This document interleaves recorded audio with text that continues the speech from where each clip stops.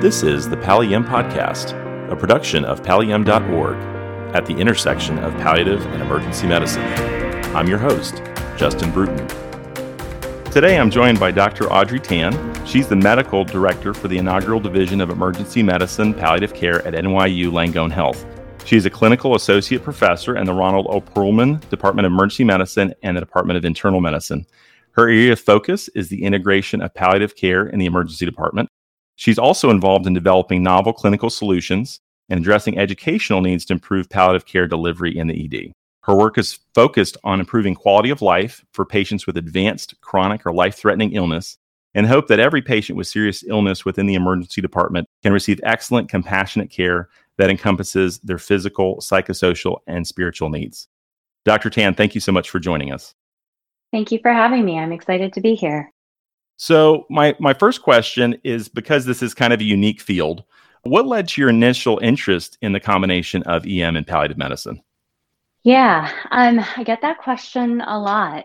I have to say, I went into emergency medicine with no thoughts of palliative care, really. And it was only towards the latter part of my training. I was in a sort of gritty inner city program, and I just really felt like there were certain patients, those patients with chronic illness that would come to the ED over and over. And I just felt ill-equipped to really help them in a real way.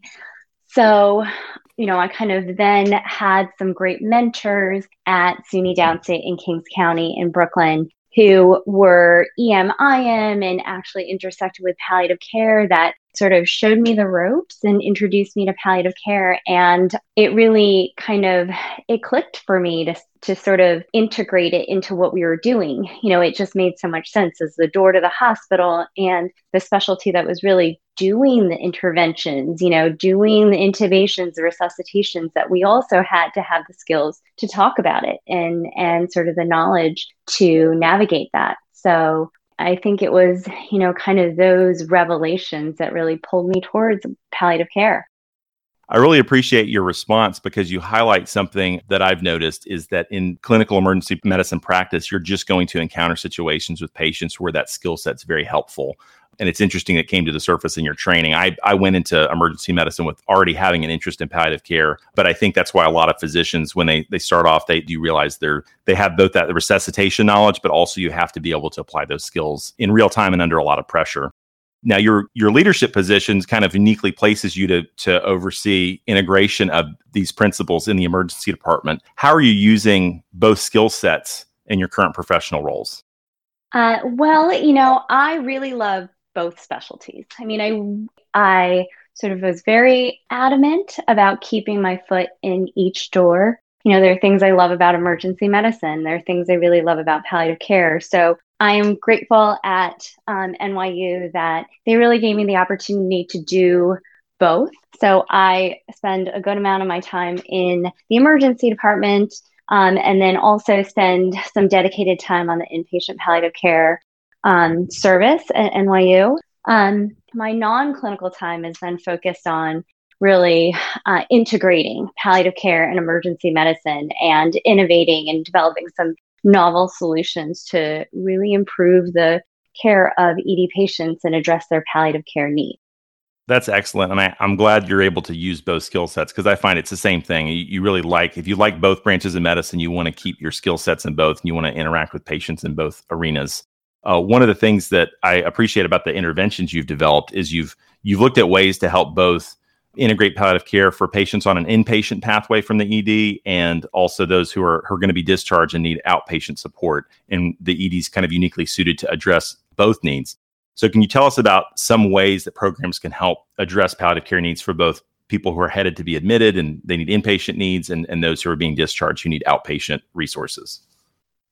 Yeah, I think there's a variety of ways. I think certainly what I would say is that you really need to be in tune with your sort of institutional needs. I think that's something I sort of learned early on, is that aligning yourself with leadership at your institution is critically important. But, there's a lot of I think one of the ways that is often utilized are triggers. And that has to happen sort of on the backbone of education, of course, but triggers that sort of help us to identify amidst the sort of chaos of the ED, quickly identify patients that have unmet palliative care needs in the ED. We have taken that a step further. I think one of the programs I'm most involved with is part of a bigger research project called Prime ER, and Karita Gretzen is the principal investigator. And I had the opportunity to develop a clinical decision support tool that was embedded into the Prime ER research project. And it's now actually at 35 different EDs across the country. And it's actually a 4-pronged intervention. That's pretty cool. It involves some education for the ED attendings and ED providers, and really education around communication. So kind of modeled off Vital Talk. And then the clinical decision support tool is really meant to identify those patients that have palliative care needs, but utilizing and really using the electronic medical records to do that. And every institution has different needs, different culture. So it is there's a framework for it. At NYU, we actually use this clinical decision support to identify hospice patients that sort of have been discharged from hospice and then come back to the ED, because obviously we want to know about those patients fairly quickly. Those patients that have advanced care planning documents that are on file, we want to know about those patients fairly quickly, especially if they come in extremis, which is sort of that feared scenario for every ED provider, right? Like the patient that is like an ESI 1 or 2, kind of peri-arrest, and we don't know what their advanced directives are, or there's kind of conflict around advanced directives. So it really pushes that information out to the provider. And then we have also developed one alert that attempts to identify patients that have novel palliative care needs. So all to say, those different alerts help the ED provider, again, sort of amidst the chaos that we work in down there, to identify those patients quickly. So, those patients are typically destined for the inpatient world, and we bring the palliative care team down more rapidly with these triggers. And in addition, the ED provider with those skills can sort of negotiate advanced care planning and goals of care discussions more expeditiously. That's excellent. And you mentioned, using the information that's already in the EHR, because there's lots of information there, and leveraging it in a time-sensitive way is helpful. One thing I'm wondering, how is the receptivity when you try to change practice or give people an extra step? How do you overcome maybe the obstacles that people have to thinking this is going to affect my workflow, this is going to make me slower? That can be tough. How do you address that? Yeah. I mean, that comes on the backbone of a lot of education, right? I think a significant component of the whole Prime ER initiative is the education, not only around like distinct tools around how to have the conversation, but sort of, why are we doing this? Why is this important? Talking about those cases, getting people on board. I really think that culture change is like a significant part of what this ED, what you and I and our colleagues are doing in terms of just shifting how ED providers think about palliative care. It's not like an upstairs job. It's not an outpatient job. It's actually our job too. And so as part of sort of the culture change, I think it's really just getting people to get it, right? Talking to people about those cases that are challenging. And if you had these skills, you would be able to navigate that, right? You wouldn't be kind of stressing and shaking in your boots. I think that's often, the patient in extremis, again, that's like got conflicting goals of care. You're just not sure. You don't think they're going to benefit from resuscitation, but you sort of feel obligated to do it. How do you navigate that? These are the tools that we can give you to help you move forward. And I have to say, I think there's different, I think like certainly newer residents get it, and or the residents just in general get it, and your attendings sort of can enlist. Older attendings, sometimes there's some resistance, but I think, again, it's part of this sort of changing of the culture, changing of our mindset in the ED to really embrace these skills.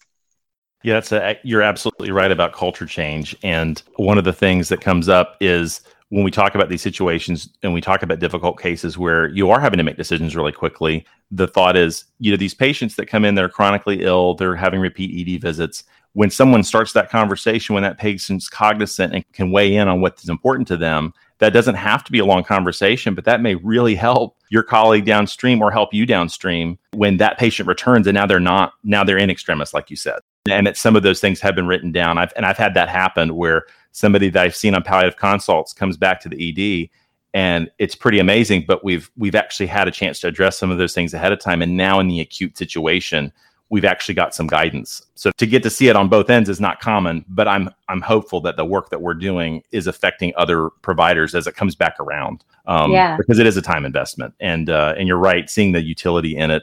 And the uptake, I think it's now that it's becoming more of a commonplace thing in ED resident education, it's not such an unusual topic anymore.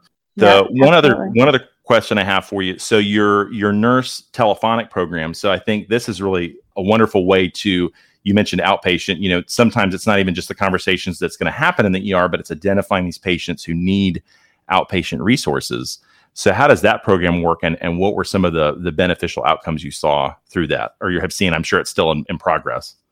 Yeah. We are still in the midst of sort of continuing this program, but this is part of a PCORI funded program, and it's been really cool to work on this. So these patients are patients that come through the ED and either have end organ disease or advanced cancer.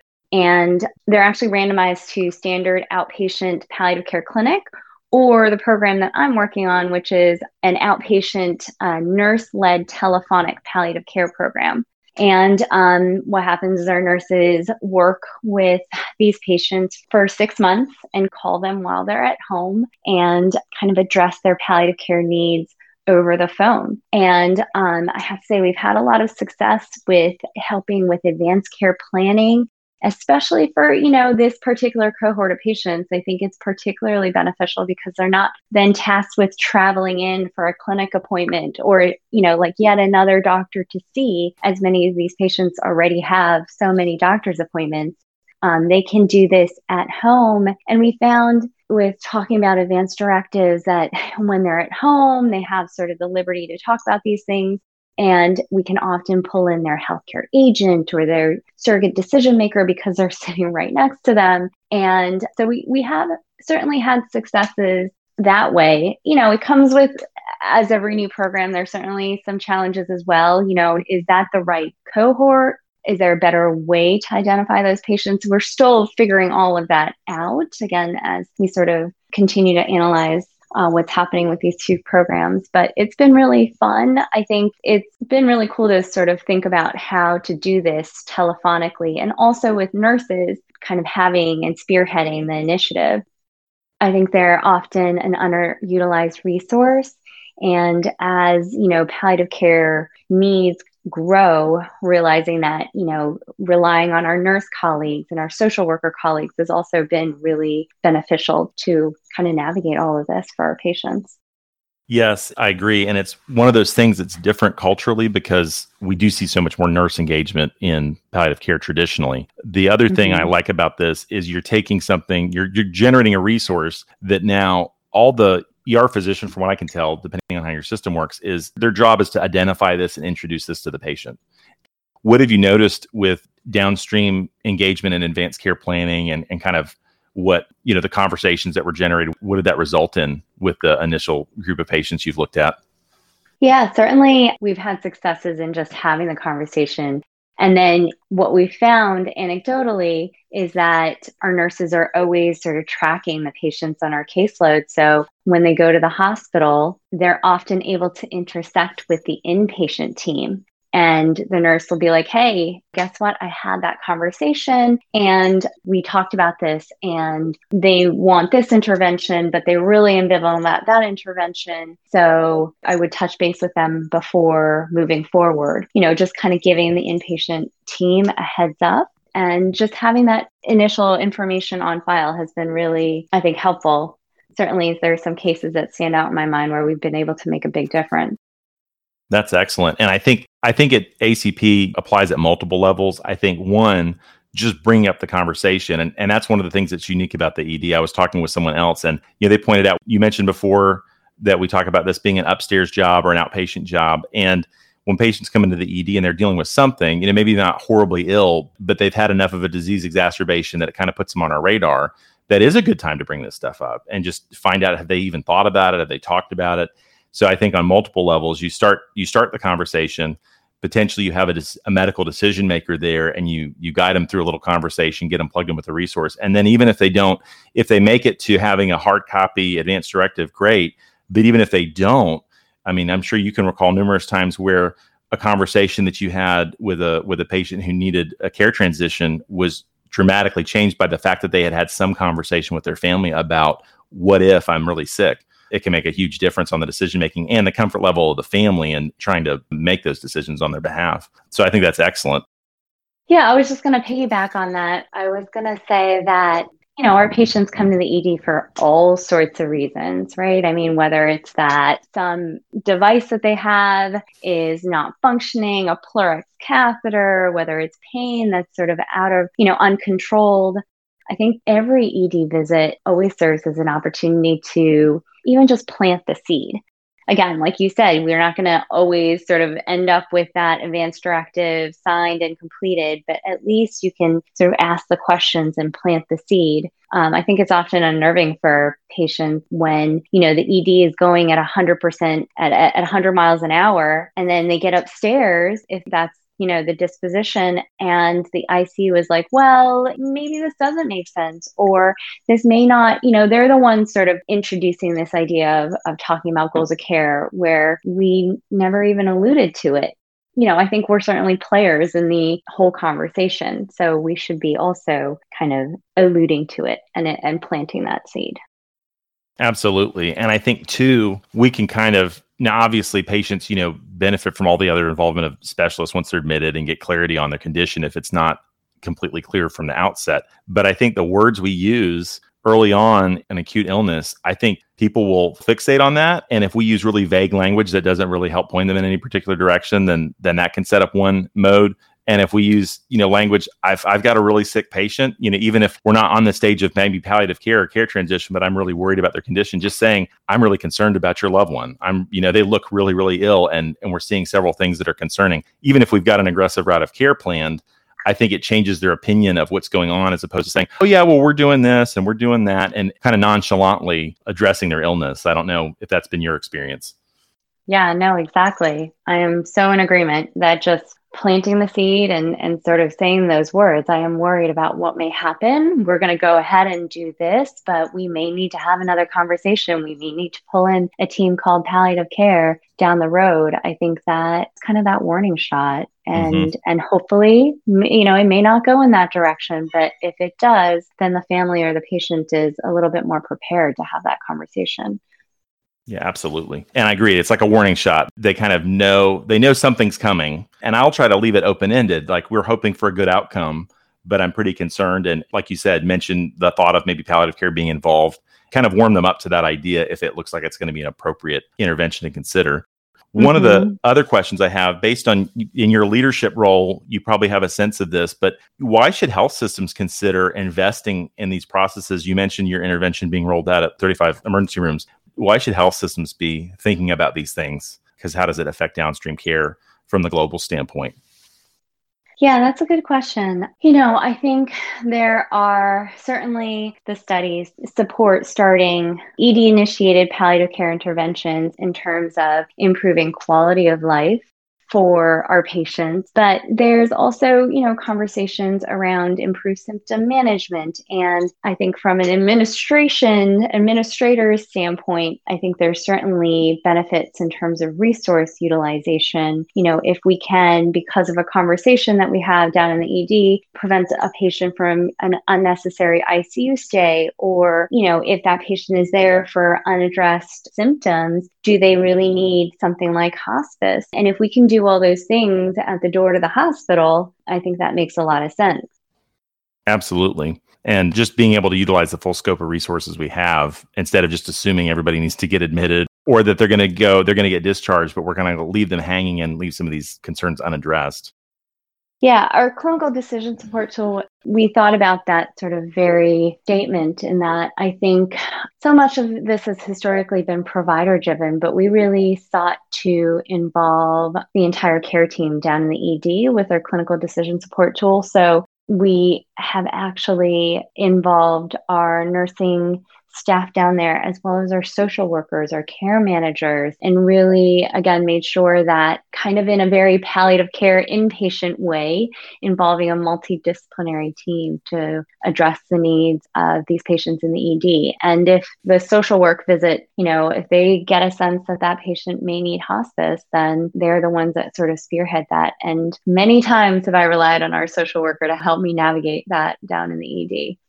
It's so interesting when you talk about this stuff because it's not surprising, but even in dealing with situations at our own institution and trying to come up with pathways that are going to improve care, you're right. It's multidisciplinary. It's kind of using as many eyeballs as possible. And it's funny because one example that comes up, and I'm educating people on this and it slowly changes, but when we have somebody who they need to be on hospice, but they don't qualify for inpatient hospice care, and we're trying to get them dispositioned somewhere, and the physician's like, well, I don't understand why the hospice agency won't accept them to the hospice house. I mean, they're dying. It's like, yes, but all the hospice patients are dying. They have to meet certain criteria and little things like that. We're just helping them navigate to where they can figure out, how can I plug this patient in with a good resource that fits them, meets their needs? And it takes a whole bunch of other people who have the knowledge of how those processes work to integrate. So it's interesting what you said. You're absolutely right. It's kind of a combined effort. The other kind of follow-up question I have to that is, with providing these pathways, what has been, you mentioned culture change several times earlier. What have you seen with the residents and the attendings as they've seen these processes at work? How do you feel like they're responding to it? And do you feel like there's been buy-in? I think that some of our workflows have been more successful than others. And I definitely have some lessons learned, especially with the clinical decision support. It was interesting to roll it out. I think certainly if your alert is not well directed and focused and perhaps fires too often, you can make people in the ED mad pretty quickly. Absolutely. Was a lesson I learned. So just really being very thoughtful and cognizant of how you're using things like clinical decision support. It was really an important lesson. And it also needs to really align with current workflows. I think if you're asking a provider or a resident to sort of go out of their way, for example, we started a video conferencing solution for our nighttime and weekend palliative care consults. So we had all this fancy equipment in the ED, a nice, lovely computer screen that would teleconference our palliative care provider at home when they weren't in-house. But I have to say, getting providers to sort of go fetch that screen and bring it bedside, and even though, logistically that didn't seem like a huge ask, we can never get our ED providers to sort of enlist with it because it was just like finding the screen, getting that to bedside, that sort of additional ask was not something. That initiative unfortunately fell apart pretty quickly because we couldn't get people to take those extra steps. So just to say, it really has to be embedded in sort of your institution's workflows pretty seamlessly in order to get people to enlist. And then, I think it's also a process. It's a stepwise process. So, even with the clinical decision support, we initiated a few things, did some education. Then as, the sort of understanding and engagement and acceptance of palliative care, these palliative care initiatives moves forward, I think you can then change, push the boundaries and sort of try different things. But it has to be a stepwise approach. I think in a lot of change management strategies, it's a very kind of strategic stepwise approach when you're sort of the light at the end of the tunnel is really getting people to enlist and sort of embrace palliative care. But to do that, there needs to be many steps in between. So yeah, just to say, it's been a process. We've had some successes and we've had some that have been less successful. Well, it's so true what you said. If the workflow, even like you said, slight changes in the workflow, it's going to completely change people's behavior and they may not follow along with the intervention that you're hoping for. And I think the other thing it points out too is if you're going to try to change culture and change practice, you have to take risks. And sometimes those risks show that people aren't ready for that transition, or they're not ready to use that intervention. I was going to say, I totally get it. When I'm down in the ED, it's challenging to do this work down there. So I try to be very cognizant of sort of ED colleagues and what it's like during a busy shift to navigate all those moving pieces. Well, thank you so much, Dr. Tan, for speaking with me. And I really appreciate the work you're doing in this space. So I am thankful that people like you are doing that kind of work. Thank you. Thank you. It was a pleasure to be here. For more information on current topics in the fields of palliative and emergency medicine, please visit palliative.org.